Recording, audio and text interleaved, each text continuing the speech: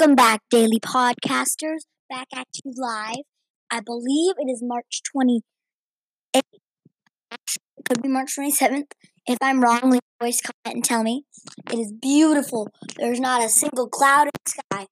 And I just wanted to say I'm doing this thing every Friday called Friday Recap or Friday Check-In. Check-In Friday. Recap Friday, whatever you want to call it, where I just go over what we did this week.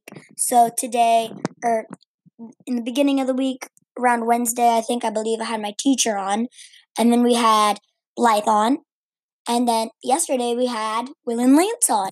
They were all great interviews, and next week we're going to have another interview, Michelle.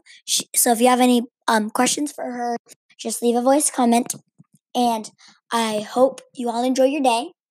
This is a really, really short podcast today.